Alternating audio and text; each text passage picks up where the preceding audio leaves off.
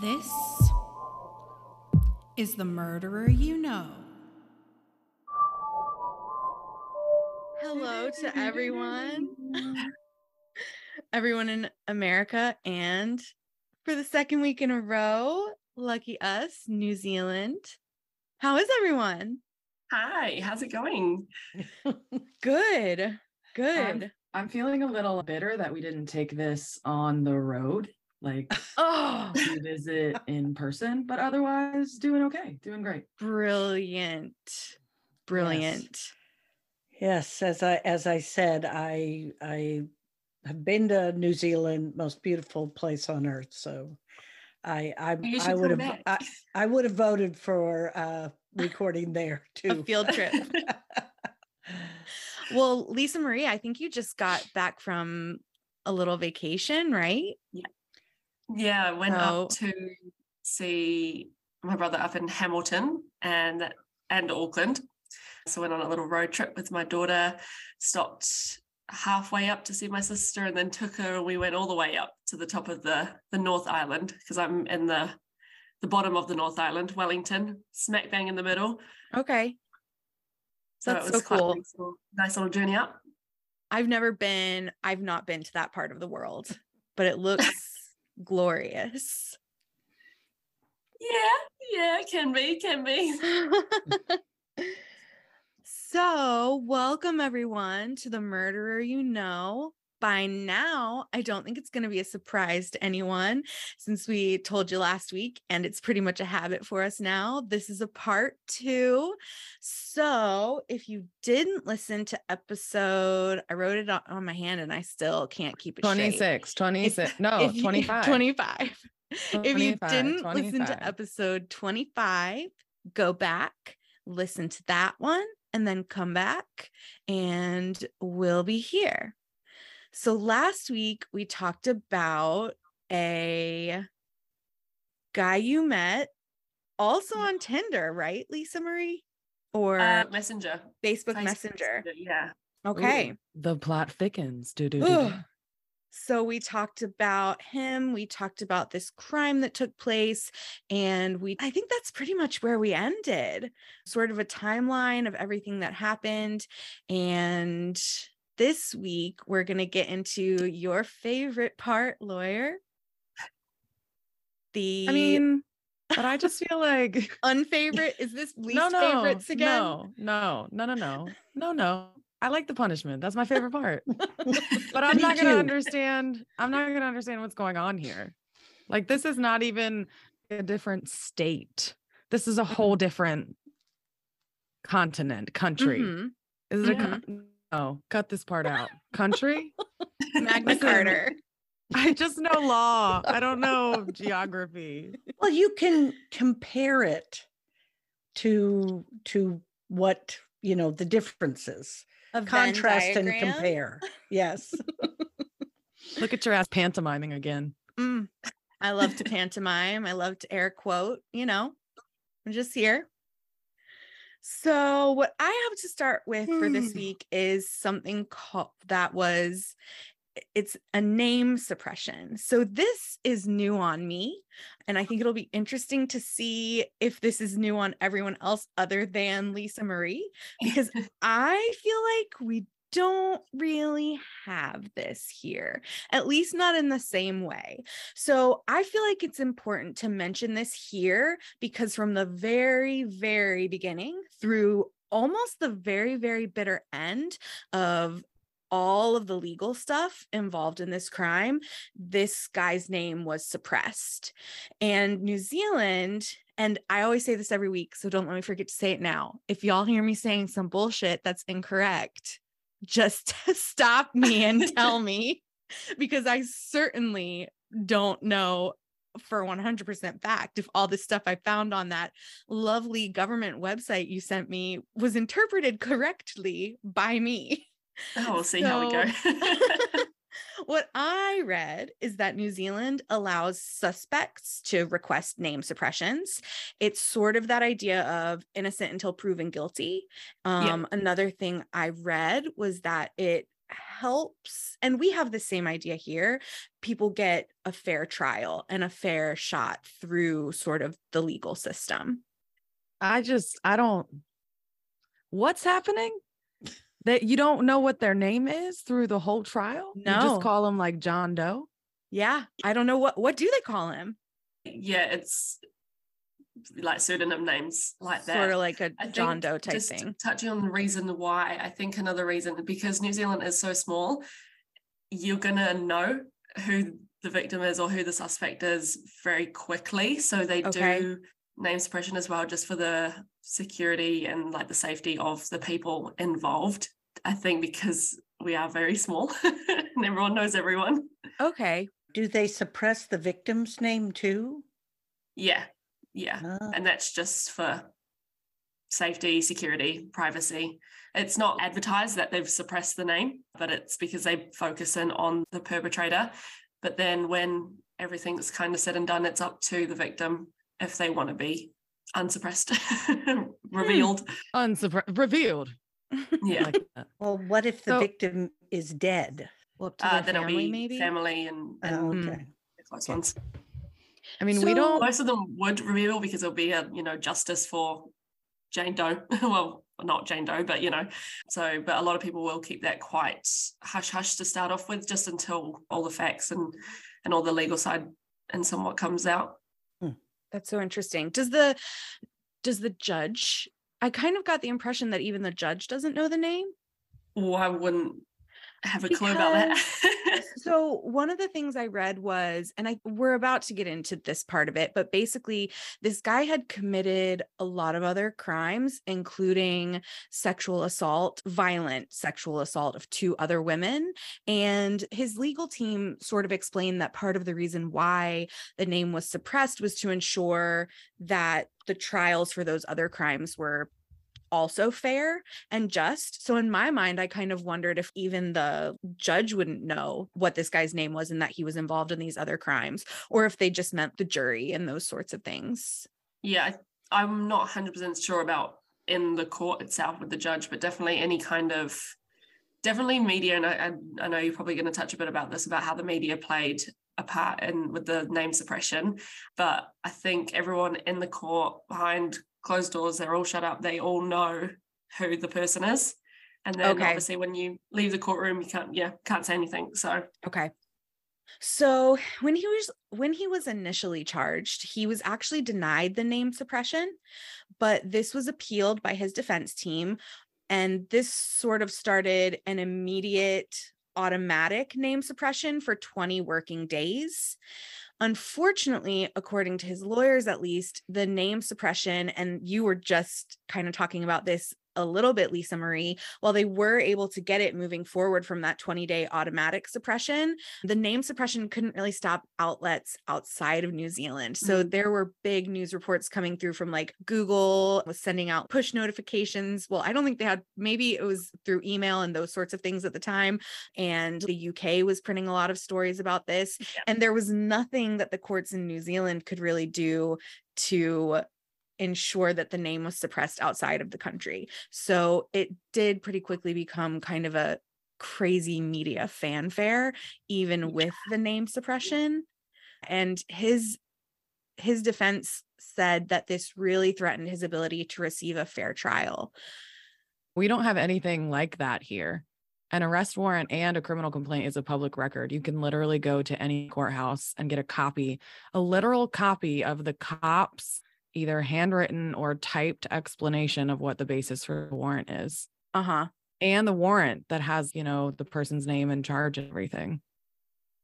Yeah. And there's also, I don't know if it's every state, but in Virginia, there's a website you can go to, Virginia courts, pick the court you're interested in, type in the name of the person and see where they are in their, I guess, prosecution. Yep.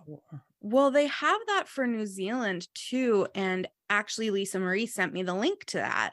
So if I looked on that website while this trial was ongoing, what would I have seen? It just would have, his name would have been redacted or something. Yeah, it was, I think, one in that link that I sent you and some of the court documents that came up, it was when he had name suppression, and it was R dot something and some numbers versus the crown and whatnot. So okay, that's how the crown. I know, it was so I like fancy. that. The crown crown. versus. Ooh, I'm moving to New Zealand. I'm gonna be the crown. Mm. I don't think that's how it works. Wait a minute, why not? Never mind. It's fine. It's just a dream of mine now. To be the crown. Lit. They do in most cases, especially cases involving children, they redact the victim's name. They usually just put initials, and they'll even do that in adult cases if it's like sensitive enough. So they do have a provision to do that. Yeah. Even in the story that we covered 2 and 3 weeks ago about the young girl and her boyfriend, her name was redacted because she was 14 at the time of the crimes. Even if you asked in that county, was she involved in a crime? They couldn't tell you. And you wouldn't be able to access her court records. Juvenile court records are the exact opposite. They're completely sealed. Mm-hmm. On the other hand, given the size of the county, everybody knew who it was anyway. I mean, in New Zealand. Yes, we have counties the size of New Zealand. I don't know about that. Just kidding. So this guy, just getting a little bit back into why his team was so adamant about this name suppression. He was a little bit of a troubled guy. He was estranged from his family. He had been charged with several crimes, including drunk driving and disorderly behavior. He also, it turned out, had committed other violent crimes against another woman that he met on Tinder. And I think he met them both on Tinder, but the second was a little bit more serious of a relationship, a little bit more of like an actual girlfriend. We'll get a little bit more into that in just a second. There were also kind of rumors coming from his family, like his paternal grandfather said that he fathered a child while he was living in Sydney after college. And this is jumping ahead because remember, we're still in 2019 getting ready for the trial. But when his identity was finally released to the public in December 2020, after a couple of failed appeals to continue the suppression, it was revealed that he had also been convicted of 9 charges of rape, sexual violation, threatening to kill, and assault of those 2 women I just mentioned. So that's completely other and completely separate horrible, violent sexual assaults. His defense wanted to ensure he received fair trials, like I mentioned, for all of the crimes. And in fact, he was later tried for these crimes against these 2 women and received another 11 years in prison to be served concurrently with the sentence he received that we're about to talk about for the story we focused on last week. It seems to me it would be hard to find other potential victims of a person if I don't know if their name wasn't in the paper, or I don't know. It just seems it would make things harder for the police. I think you can look at that both ways. On one hand, absolutely, it would make it more difficult for the police. But I think some people would argue, on the other hand, isn't it kind of influential? If you see on the news that someone is charged with a similar crime to the crime you experienced, maybe that's not even the right person, and it convinces you that it is, So I think there's a really good point. 2 different ways to consider it. Mm-hmm. Let's get into the trial. From last week that this guy was taken into police custody on the 8th of December, 2018. And after just about a month in custody, he appeared before the High Court on the 16th of January, 2019, and he pled not guilty. The name suppression remained in place after he pled not guilty. The decision was appealed to remove the name suppression on the 7th of February, but the judge elected to keep it in place. And then on November 4th, since he pled not guilty. So this was very similar to me, like just from the little bit that I learned, to how things kind of progress here in the US, because after he pled not guilty on November 4th, he went to a trial with a jury, and that trial began with the selection of a jury of 12.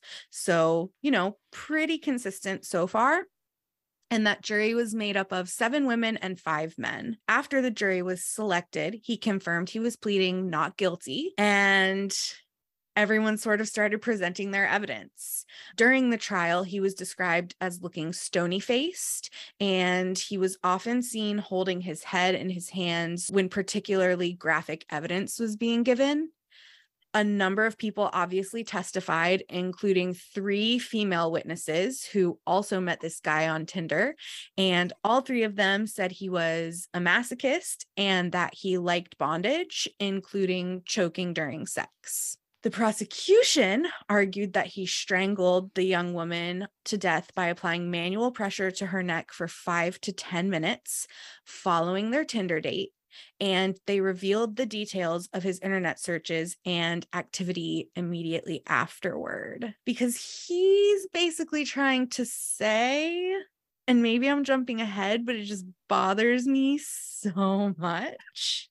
He's basically trying to say she asked for it and the rough sex was her idea and she consented. So I think it's really important that they had these other women there saying, no, he was like that before. And I think they put a lot of work in to just sort of proving that you can't consent to being killed, essentially, which makes sense to me. We need a legal opinion here. Can you consent to being killed? Seems like a no-brainer. No-brainer. I'm gonna leave it at that. Lisa Marie got it. Shut it down. Don't ask silly questions. We need the coffee for this. What is this called? Coffee and murder? Murder coffee? Coffee and crime. Actually, I must confess, I'm actually not having a coffee today. I've had my coffee this morning, and if I have another one, then it's not good for me. so I know. Not having my coffee. So just out of curiosity, you're in a different day than we are, right? You can't imagine how much we've talked about this already. You can't imagine. You can't imagine that this woman who knows everything that there is to know about everything, who traveled to this whole ass country that she's asking about, just looked that woman in her face and asked if she was in a different day. Like, dead seriously. Goodness. Well, I googly moogly. I think I remember being a day ahead the whole time we were there. It was very confusing. Yeah, it's tomorrow at what is it? 1:25? Yeah. That's right. It's so confusing.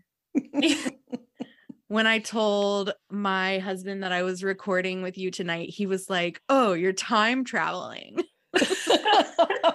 I like that. Yeah. Okay, where were we? So we were time traveling, which I'm into.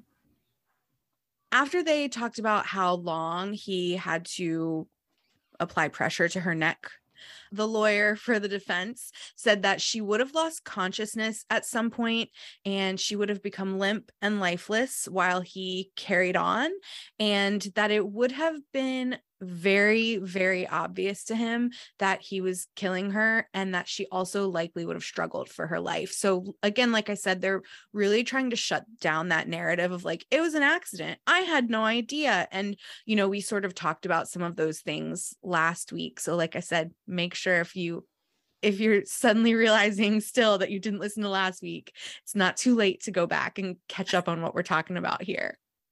They also talked a lot about the Crimes Act of 1961, and this sort of defines exactly what murder is and what manslaughter is. And there are a lot of legal terms and definitions in there, but the important part of it for our story was that the killing of another person by an unlawful act is culpable homicide. So the prosecution had to prove that an unlawful act took place. Culpable homicide is murder if the offender intended to either kill the victim or inflict bodily injury known to be likely to cause death. So they had to prove that he intended to harm her or kill her. And these states of mind together are referred to as murderous intent. And there are two different forms of culpable homicide defined in this Crimes Act, and those are similar to the US: murder and manslaughter.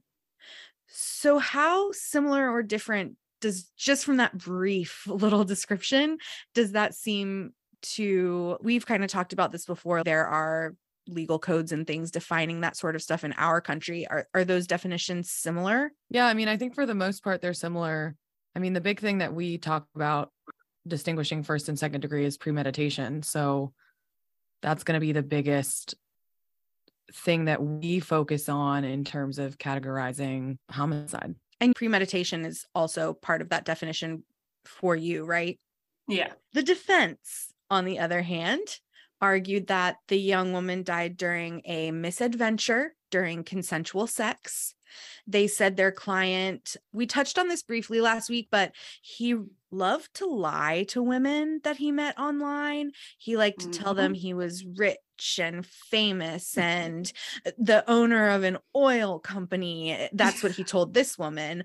And he just had these grand stories about himself. But his team argued that he only lied to women because he had low self-esteem and not because he was trying to trick them or because he had any sort of nefarious intent. They said the victim was very into BDSM and told her date she'd gotten super into that sort of thing with her ex-boyfriend. They argued she consented. They said she asked to be choked, even that she put his hands on her neck, and that since she consented, there was lack of an unlawful act and assault. And also that since there was no culpable homicide, according to the Crime Act of 1961, there was no murder. So this is kind of the path they're going down.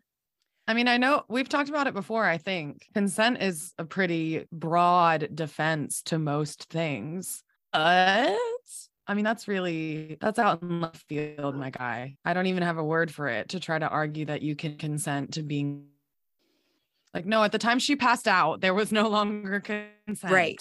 Right. If you're not conscious, it doesn't matter if you consented at one point in time. Right. But did he ever use the defense that it was an accident, that they were involved in this sadistic? Yes, that is the defense he used. Yeah. Okay. Yes, that's exactly the defense that they used. And, so reasonable doubt. Yeah, I guess his team basically said, so one of the things, to sort of answer your question, one of the things they addressed was there were no defensive wounds. So they sort of used this to support their theory that the violent sex was consensual and that the death was an accident. They said in their version of events, their client took a shower after the two had sex. He came out, the room was dark, it was late, he was disoriented, they'd had a lot to drink. He claimed he thought she had left, so he kind of fell into bed, woke up the next morning around 6 o'clock, and only then he noticed that the young woman was still in his apartment and allegedly tried to wake her up. She wouldn't wake up. He panicked and everything basically evolved from there. But the prosecution pointed out he didn't call the police. He didn't call an ambulance. He searched for, Lisa Marie, how do I say these mountains? Waitakere? Waitakere. Waitakere? Yeah. He searched for the Waitakere Mountains at 1:29 a.m. They pointed out that he searched for things like cars for hire, large bags for sale near me, and rigor mortis as early as 6 a.m. on December 2nd. He also searched for carpet cleaner, rug doctors, and even what time is it in London right now, later in the day. Because remember, it was this woman's birthday. So basically the prosecution said, yeah, he was smart enough to realize her family and friends were going to be reaching out. So that's why he was, even Googling what time is it in London. So it just, well, we talked about this before. One of the ways to show that you, I don't know, premeditation, have a plan, whatever, is for you taking all those steps, I guess. So he claims he just fell asleep. Was she in the bed next to him, dead? And he didn't notice there was somebody else in the bed. He thought she had left without saying goodbye. You want to know what else he did? I'm not sure. He went on another. No. Plug your ears. Shame. He went on another Tinder date. With her body still at his apartment.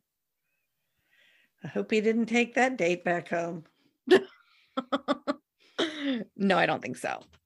But like this, all of these things were used against him in the trial. Obviously, the prosecution was really trying to prove that he had no regard for human life. He was callous, he was violent and dangerous, and they used all of these things. And one thing that I thought was really interesting while I was researching this is that this woman was the 59th woman from the UK who was killed by a man who tried to use the defense that their consensual sex act went horribly wrong. And her death was sort of the beginning of the end for this rough sex defense, which this is horrifying to me. This defense has resulted in a lesser charge, a lighter sentence, or no investigation as a crime at all in 45% of cases where it was used. And after this happened to this young woman, an act came out, and I don't know, you can probably speak a little bit more to this, Lisa Marie, but when I was reading about it, it was just an act. It hadn't been codified into law or anything yet, but even the act can be useful in helping to prevent this sort of defense moving forward. Yeah, I mean, when all this came out and you just put like the only the 59th woman, it's not a huge thing that you hear this rough sex defense. And especially with this case, it was the actions afterwards that has thrown his defense out the window. It's like, that's why you can't use it anymore, because you didn't act. If he then called the ambulance or the police and everything, and probably went as anyone in this position should do if this has ever happened, that's why it was like, okay, well, we have to relook at this. We have to say why the rough sex defense doesn't work in all cases, and you can't just fall on the back of it because you don't have the consenting partner there to actually say, yes, I consented to this, because unfortunately they are now a victim, and they're, if they've died. So it was a huge thing that came out that is quite, like, we had not really heard of it, the rough sex defense, and it was like, it sounded like a bit of a cop-out in all honesty. So it was real interesting how it moved away to that and then obviously into an act. But yeah. It's very, very interesting. I agree. All told, the trial lasted 3 weeks. On November 22nd, 2019, after 4 hours of deliberation, the jury announced their guilty verdict. 4 hours. Is that a long time? How long? It's longer than we've heard in many of our stories. How long was the trial? 3 weeks. Yeah, nah. 4. Nah. Were you done? You just kind of like no, I muted myself on accident. Oh, okay. What is the last thing I said? You said, oh, nah. Oh, nah. Oh, nah. All right, let me get back to that. Oh, nah. No, nah. the amount of deliberation should at least be kind of, I mean, not equal, of course, but I don't know, more equal to the amount of trial. If you have a 3-week trial, you should at least have like a 2, maybe 3-day deliberation, not a 4-hour deliberation. Like we had a 5-week jury trial, and I think they deliberated for 4 days. Just because there's so much to consider. There's so much to go over. Yeah. I mean, gotcha. There's so much to go over. There's so many instructions. And I'm sure it's similar there. Most jury trials are probably similarly situated. That makes sense. After only 4 hours, when the verdict was announced, he was briefly sent out of the courtroom for some reason. And I don't really know why. It wasn't explained. It was just mentioned. And he came back looking puffy and red-faced, sort of like he had been crying. But this really didn't sit right with people. To me, it really made me think of the Menendez brothers, because people just thought he was acting, like he was going for his Oscar. No one believed it at all. And they thought he was... Or we just didn't care. Yeah. At that point, we're just like, when it all came out and we were guiltily, you know, we were all celebrating somewhat. And so then when it was like, oh, this is what he looked like after hearing the verdict, it's like, sorry, we've moved on from this now. Forget you. Been crying. I do want to ask, Lisa Marie, since the name of the perpetrator has been suppressed, I guess people are not just allowed to go in and watch the trial. I guess the trials are closed to the public. It was, yeah, it wasn't televised or anything like that. And updates came out, were released on news outlets and whatnot. Again, but it was hard because they're only allowed to say certain things and without giving away. Because the victim and her family in the UK are well known, respectable, and everything like that. That's why a lot of it came out. We found out who it was and everything like that. So yeah, we couldn't actually watch the trial, but there was, I mean, when all was said and done, we saw pictures and a bit more into it, but we couldn't actually watch it as it was happening. Yeah, that's like so different than the American theory of justice. Yeah. Well, of the rights of criminal defendants, because the theory is it has to be public for it to be fair, that people need to be able to watch it to ensure that justice is being enacted fairly. So warrants are public, trials are completely open to the public. I mean, they're not all televised, obviously, but some of them are. Yeah, I was listening to something about, what are they called? Courtroom sketch artists or whatever they're called. Oh, yeah. And it was saying that actually there are only laws in the US still for federal court saying that you can't have cameras and things in there. So that's sort of where the last courtroom artists are now. And they were talking a lot about what you're talking about, lawyer, like people need to learn about the criminal justice system. It needs to be transparent. You need to be able to trust it and understand that it's working properly. So yeah, it does seem to be sort of an important part of it here for sure. But I will say, because you mentioned Lisa Marie, the victim's family, and her parents did release a statement about the name suppression, and they were very pro name suppression too. Because for them, it allowed people, this is a quote from the mother, it allowed people to remember their daughter, a young, vibrant girl who set out to see the world instead of the man who took her life. To use his name shows we care and gives him the notoriety he seeks. So I thought that was a very moving statement by her family. And I found it sort of an interesting, different way to look at why the name suppression could be important. No, for sure. Yeah. Their family was all over here and very visible and very out there. And yeah, it was just very sad. Yeah. Just remember as it was all unfolding. It's like with awful. her family coming over and her mum and dad there and seeing them on the news. And yeah. Yeah, her dad also died in 2020, which is also very sad, but at least he saw, I think he did see justice done. But yeah, sad story in a lot of different ways. Oh, absolutely. Back to the trial and sort of moving towards sentencing, one thing I want to mention, and this is just because this is very different for Virginia, but not necessarily different compared to other states in the US.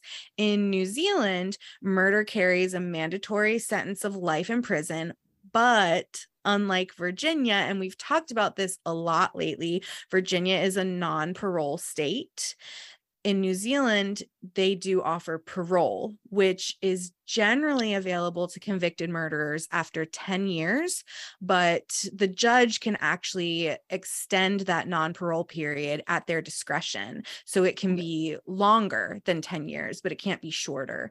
So that's a big difference for us in our state, like I said. And I thought it was interesting, and that we're going to talk about the sentencing next. So we'll talk a little bit more about that. But I think it's that people get mad about that, right? Like, what's the point of life in prison if it's really just 10 years? Yeah. I mean, it's hard not to feel that way. Like, oh, you killed someone, you got life in prison, but JK, 10 was enough. That's fine. I wonder why they even call it life. I guess because you have to apply. I'm assuming, is this the case in New Zealand? You have to apply for parole and go before like some sort of parole board. And yeah, so there's a parole board once you hit your eligibility, and you got to appeal and submit reasons why that you should be paroled, and then victims or victims' families are notified that the offender has applied for parole, and then they can either give verbal or written submissions as to whether they actually are for or against it. And then it's with a panel, a board, and then they make their decision from there. Not a legal professional, but that sounds very similar to me, to sort of how it happens here. Again, and also I don't even live in a place where we have parole, but for me, not knowing anything, it sounds basically the same. Yeah. So sentencing. On February 21st, 2020, this guy was sentenced to life in prison with a minimum non-parole period of 17 years instead of 10. The court felt, and the jury agreed, that consent does not provide a defense to the intentional infliction of bodily harm, which is likely to result in death. And during the sentencing, the judge explained that his remarks would include 4 main parts. And this was very, I hate to use the word awesome in such a horrible topic, but on that website you sent me, I actually found a script, everything that was said during the sentencing hearing. And it was very cool because it wasn't a bunch of legalese, which is what I'm usually reading through with appeals when I'm researching for our cases. It was just a script of what was said, so I could actually read it and understand all of it. And it was kind of cool. I haven't ever read anything like that when I'm researching cases in the US. Yeah, we're quite special over here. I mean, in theory, you can access the recordings of the trial, but they would be in the court file. That's right. That's right. We have not ever tried to get any court documents or files. That's a good point. Definitely shouldn't be available online. I mean, there's online services for attorneys that can access documents in the case, but it's specific to jurisdictions usually. And there's not generally a way for the public to do that. There were definitely links that I clicked on the website for the New Zealand government that said this isn't available to the public, but this one was, I clicked on it and here's the script from the sentencing. It was neat. So the 4 parts that the judge talked about included a description of the facts. This is actually where I got almost all of the details that we talked about last week and so far today. And this included an explanation of the items that the jury rejected as untrue. So even those things that were no longer considered facts were discussed during this part. Next, there were victim impact statements from the family and friends of the victim. 26 different victim impact statements were filed with the court, and the judge described them as harrowing and desperately sad reading. Next comes the killer's personal circumstances. So that's where they talked about things like his troubled childhood and the different sort of. Now, remember, at this time, they didn't know about those 2 other violent sexual assaults he had committed, but they talked about the DUI and they talked about his behavior after college when he was living in Sydney. So they did talk about those things known to the court and the jury at the time. He was found to be a very high risk to the safety of others. And the judge said his upbringing had been affected by various traumas, which impacted his ability to make right decisions. The last part was an explanation of the requirements of the law when someone is murdered. So this was the part that really involved breaking down that minimum non-parole time and what it was going to be and why. And as I already said, it was extended from the standard 10 years to 17 years. And the judge explained, and this was the longest and most complicated, lots of legal term parts for me. But the judge basically explained that the extension was due to the killer's callous activities after the murder. Yeah. So like you were talking about, Lisa Marie, like clearly this wasn't an accident and clearly you did not give one fuck about what you just did. Yeah. It simply comes down to what he did afterwards that changed this whole crime, because it just gets me so worked up. Yeah. Because he just was evil about it. It really seems that way. And just to watch, you can watch a lot of things about this guy. There have been lots of, this is probably one of the bigger, I mean, if the episodes you've listened to, Lisa Marie, and anybody that listens to a lot of our episodes, and thank you to everyone who does, we don't usually cover big cases like this. So it was also weird for me when researching to find documentaries and videos of all of his interrogations. And he is scary and creepy. Like a lot of people said, I mean, you know, we talked about last week, like former roommates said that about him. He's definitely creepy, rubbed people the wrong way. Absolutely. So lastly, right before the sentence was handed out, and I feel like we're all going to appreciate this because it gets back to that life sentence versus 10-year thing. The judge sort of explained that a life sentence is a life sentence, and getting to apply for parole after 10, or in this case, 17 years, it's not a get out of jail free card. He said, to the contrary, you do stay in prison for the rest of your life unless you're able to convince a parole board that you're no longer a risk to the public and that you have been reformed.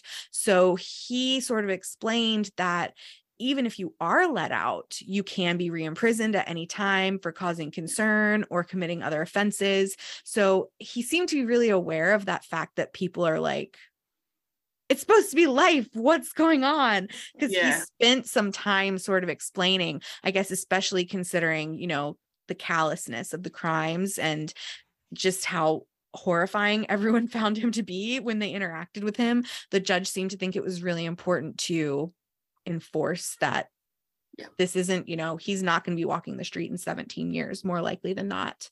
I think with people getting quite in an uproar when criminals are sentenced but they're told that after a certain amount of time they will be eligible for parole, it is very scary. It's like, oh, if they're manipulative enough, they can convince anyone to let them free.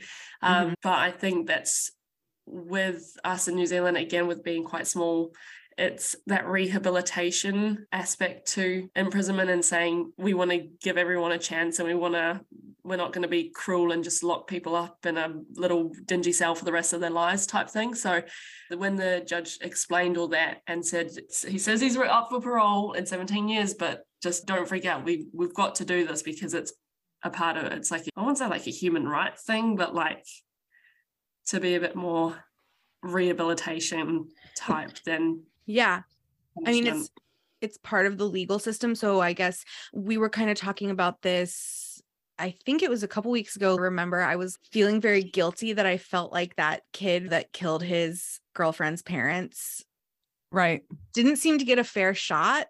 And I felt really guilty and awkward saying that I felt like the guy should get a fair shot. And I feel like it's kind of the same thing you're kind of getting at right now. Maybe we don't agree with it, but it's part of the legal system. And he, like I said, I'm feeling guilty again for even like having this come out of my mouth. He deserves a fair journey through the criminal justice system. Embrace it, justice. Embrace it, justice for all. But it shows ugly. That you're a good human being because you have that compassion towards people. So don't feel guilty because and I'm similar. It's when this all first came out, it was like he's got luck without knowing everything at first about what he did after the crime. But it's like this rough sex thing. It was like, oh, you didn't mean to do it, like but then then everything came out. It's like, oh, actually no, I take that all back. And it's okay, now he's life in prison. He's got a chance of getting free. It's not likely that he'll be released on parole, but you can't say it's not that time yet and whatever he's doing in prison at the moment. But I think it just shows that we are, and how you're feeling guilty about it, we're compassionate because we want the best out of people. So don't feel guilty. It's a common theme. Common feeling. Yeah, I mean, it's not ugly, but the better word for it is it's uncomfortable, like it shouldn't be, but it is. Kind of look at someone who's done this hideous, horrible, awful thing and say, well, you know what? In order to be a good-hearted person, each person has to receive equal treatment. Mm-hmm. Yeah. There's this judge I really, really, really, really, really like. He's my favorite judge. And he has this speech he gives at every sentencing event. And he looks at every sentencing event. I've seen him do it at almost every single one. And the first thing he does is he looks at the defendant and he's like, you're worthy. I don't even know you. And I can tell you that you are worthy because you are a human being. Wow, you're worthy of a happy and successful and good life. And I hope that you find it after this. And he does this like 20-minute dad lecture. It's my favorite thing ever. Imagine having a favorite judge. I have a weird job. I can't even name a judge. I have a weird job. Judge Judy. Judge Judy, I was just saying. It's like, tell me the name of an American judge. Judge Judy. She is not compassionate, but I think one of the things that turns people off to parole is, imagine Charles Manson and his family all got to go up for parole hearings. And people were like, seriously? Why are these people just not locked up and the key thrown away? Why do they even get to waste the time of the judicial system? And I know the family of the victims would just start this huge campaign every time any one of them came up for parole, saying, remember what they did. Well, I think it's like tough, a serial killer that I covered a fair few weeks ago, like absolute monster. I believe he is the devil on earth. It's just an awful, awful story. And it's in Colombia, and he is up for parole at the end of this year. And you just hope that the people on the parole board will remember what they've done. And obviously you can't help but think, but if someone on there is like compassionate and feels the same way we do, then who knows? We are just humans and we have to deal with things as they come in, and it's scary.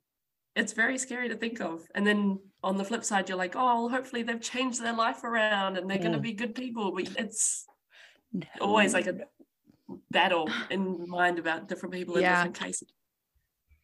Well, I think the victims or the victims' families do get to go to parole hearings and at least speak. So they do have a voice to remind the parole board. Yeah, in New Zealand, the victims and victims' families are notified, and they can, submit written or have verbal submissions, but they're actually heard separately. They're not in the same room at the same time, so that there's no influence, because if someone goes in there, they might become emotionally driven, which obviously they would be anyway, but it might be a bit different if they're sitting in the same room with the offender. So they actually are heard separately, and then they're just kept up to date with what's going on with the board and the parole. Well, I was going to say, how re-traumatizing.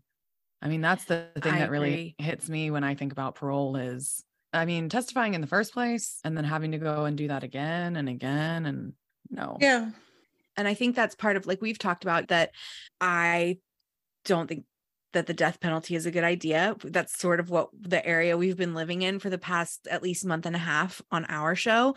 And that was, really part of the thing that helped Virginia, the first Southern state to get rid of the death penalty. They were like, well, there will not be parole. You will not be re-traumatized. These people will never be out on the street again. And that was really the catalyst for getting rid of, capital punishment in our state. So it's all very complicated and nuanced and tough, because like you said, we're all people. We all are really compassionate, and it's hard to think about these things. It's not black and white. Oh, absolutely not. It's not easy. It isn't. So Lisa Marie, you said that, part of this is not just throwing these people in like a dirty, dark, damp cell for the rest of their life. And I do want to say, just wrapping up here, that this guy was sent to Auckland prison, which is specifically aimed at rehabilitating rather than punishing. And the inmates there have individual TVs, personal showers. They have kiosks to order things like birthday cards. I don't know what else they have. I haven't been there. This is what I read they offer. And this guy was put in the high security wing of the jail. But from everything I read, apparently that still means he'll have access to most of these amenities. So I thought that was very progressive. Yeah. So feeling a little cush. Wow, get this. A couple of years ago, we had a very, very hot summer, and our Prime Minister, I won't get into that because that's a whole other ball game. She commissioned for, I'm not sure if it was at Auckland Prison, but a few prisons around the place, because it was a very hot summer, to get slushy machines, like the iced slushy drinks. Oh. Yeah. And for the prisoners. Yeah, for the prisoners. Because it was like unbelievably hot. Like that's the argument for it. But a lot of us, myself included, was like, what the actual like where's my slushy? I can't just go down to my dairy convenience store and get an iced slushy. They're like treats. So why are they getting them? That's like a next level. It's a nice thing. Next level They're rehabilitation. Nice like, that's not like a basic need. I don't think prisons should be the old dungeons like they used to be, but maybe they shouldn't have free slushies. There's like an intermediate. Yes. Yes, There's water coolers. Just give them a water cooler. That's fine. A kiddie pool. Doesn't need to be a nice sugary drink. Well, so there were some appeals similar to things we've talked about here with some of our stories in the US. On August 6th, 2020, his appeals began. He had a new lawyer for his appeals, and the appeal was denied by the Court of Appeals on December 8th, 2020. But the Supreme Court stated at that time that even though the appeal was denied, the name suppression should stay in place. So, like I said, remember, it wasn't until a few weeks after this that his name was finally released. And then on June 22nd, 2021, his appeal was rejected by the Supreme Court, which was his last hope to overturn his conviction. So he will be staying in the slushy, cushy prison until he will first be eligible for parole in, for those of us who are bad at math.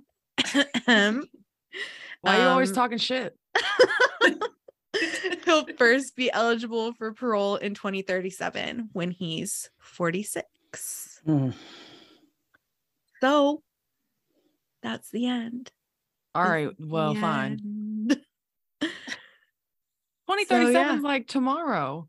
It's soon. Yeah, I agree. Lord. But like the judge says, I mean, he probably won't get it, right? That's what we can do. We'll be coming back again next week with another story. But in the meantime, if you want to say hi, hello, how you doing, you can email us, murdereryouKnow@gmail.com. You can reach out to us on social media, Murderer You Know Podcast on Instagram and at MYK Pod on Facebook. You can go on our website, the murdereryouKnowpodcast.com. You can join our mailing list. We are still looking for that intern 70,000 weeks later. So other than that, does anyone have anything to add? Wait, I want to add something this time. Lisa Marie, thank you so much for being here with us. It's been so fun. Thank you so much for reaching out, and Ben, I'm so glad I'm able to actually help with a story that that fits in with your little niche. And this is just really so much fun. Like, it's been so exciting. It's been awesome. And everyone, make sure that you also check out Coffee and Crime, which is an amazing, fun show. And there will be all kinds of, one of the first ones I listened to was about a guy right down the street from me. So there will definitely be some very interesting stuff that you guys will learn on that show. Yeah, absolutely. Can't wait. You guys check it all out. Coffee and Crime. Whoop, whoop. Whoop, whoop. Well, I'm still voting for the Murder You Know crew to go to New Zealand. Please. I may have like a little tiny house, but I will have you guys here. Well, we're still looking for like places where bad things have happened, and we'll talk about it. Oh yes, crime field trip in our New Zealand field trip. Hells yeah. Anybody want to be our sponsor? You can come with us as long as you're cool. As long as you pay for the whole thing. That's what sponsorship is, right? All right. So anybody else have anything to add? Yeah, I'm going to have to go back and listen to last week because I don't know how Lisa Marie fits into all this yet. So, well, that's what you get for playing hooky. Okay. Well, all right. You're right. Well, but at least ta-ta. At least I'll be on a cliffhanger. Do do do do do do do. Good night. Goodbye. Or good morning. Bye. Oh yeah. Good afternoon. Good morning. What? Good day. Good adieu. Good night. Good night. No, that's Australian. No, I don't know. Stop. Nope, that's not what I was doing. Nope, Nope. not what I was doing. Good night.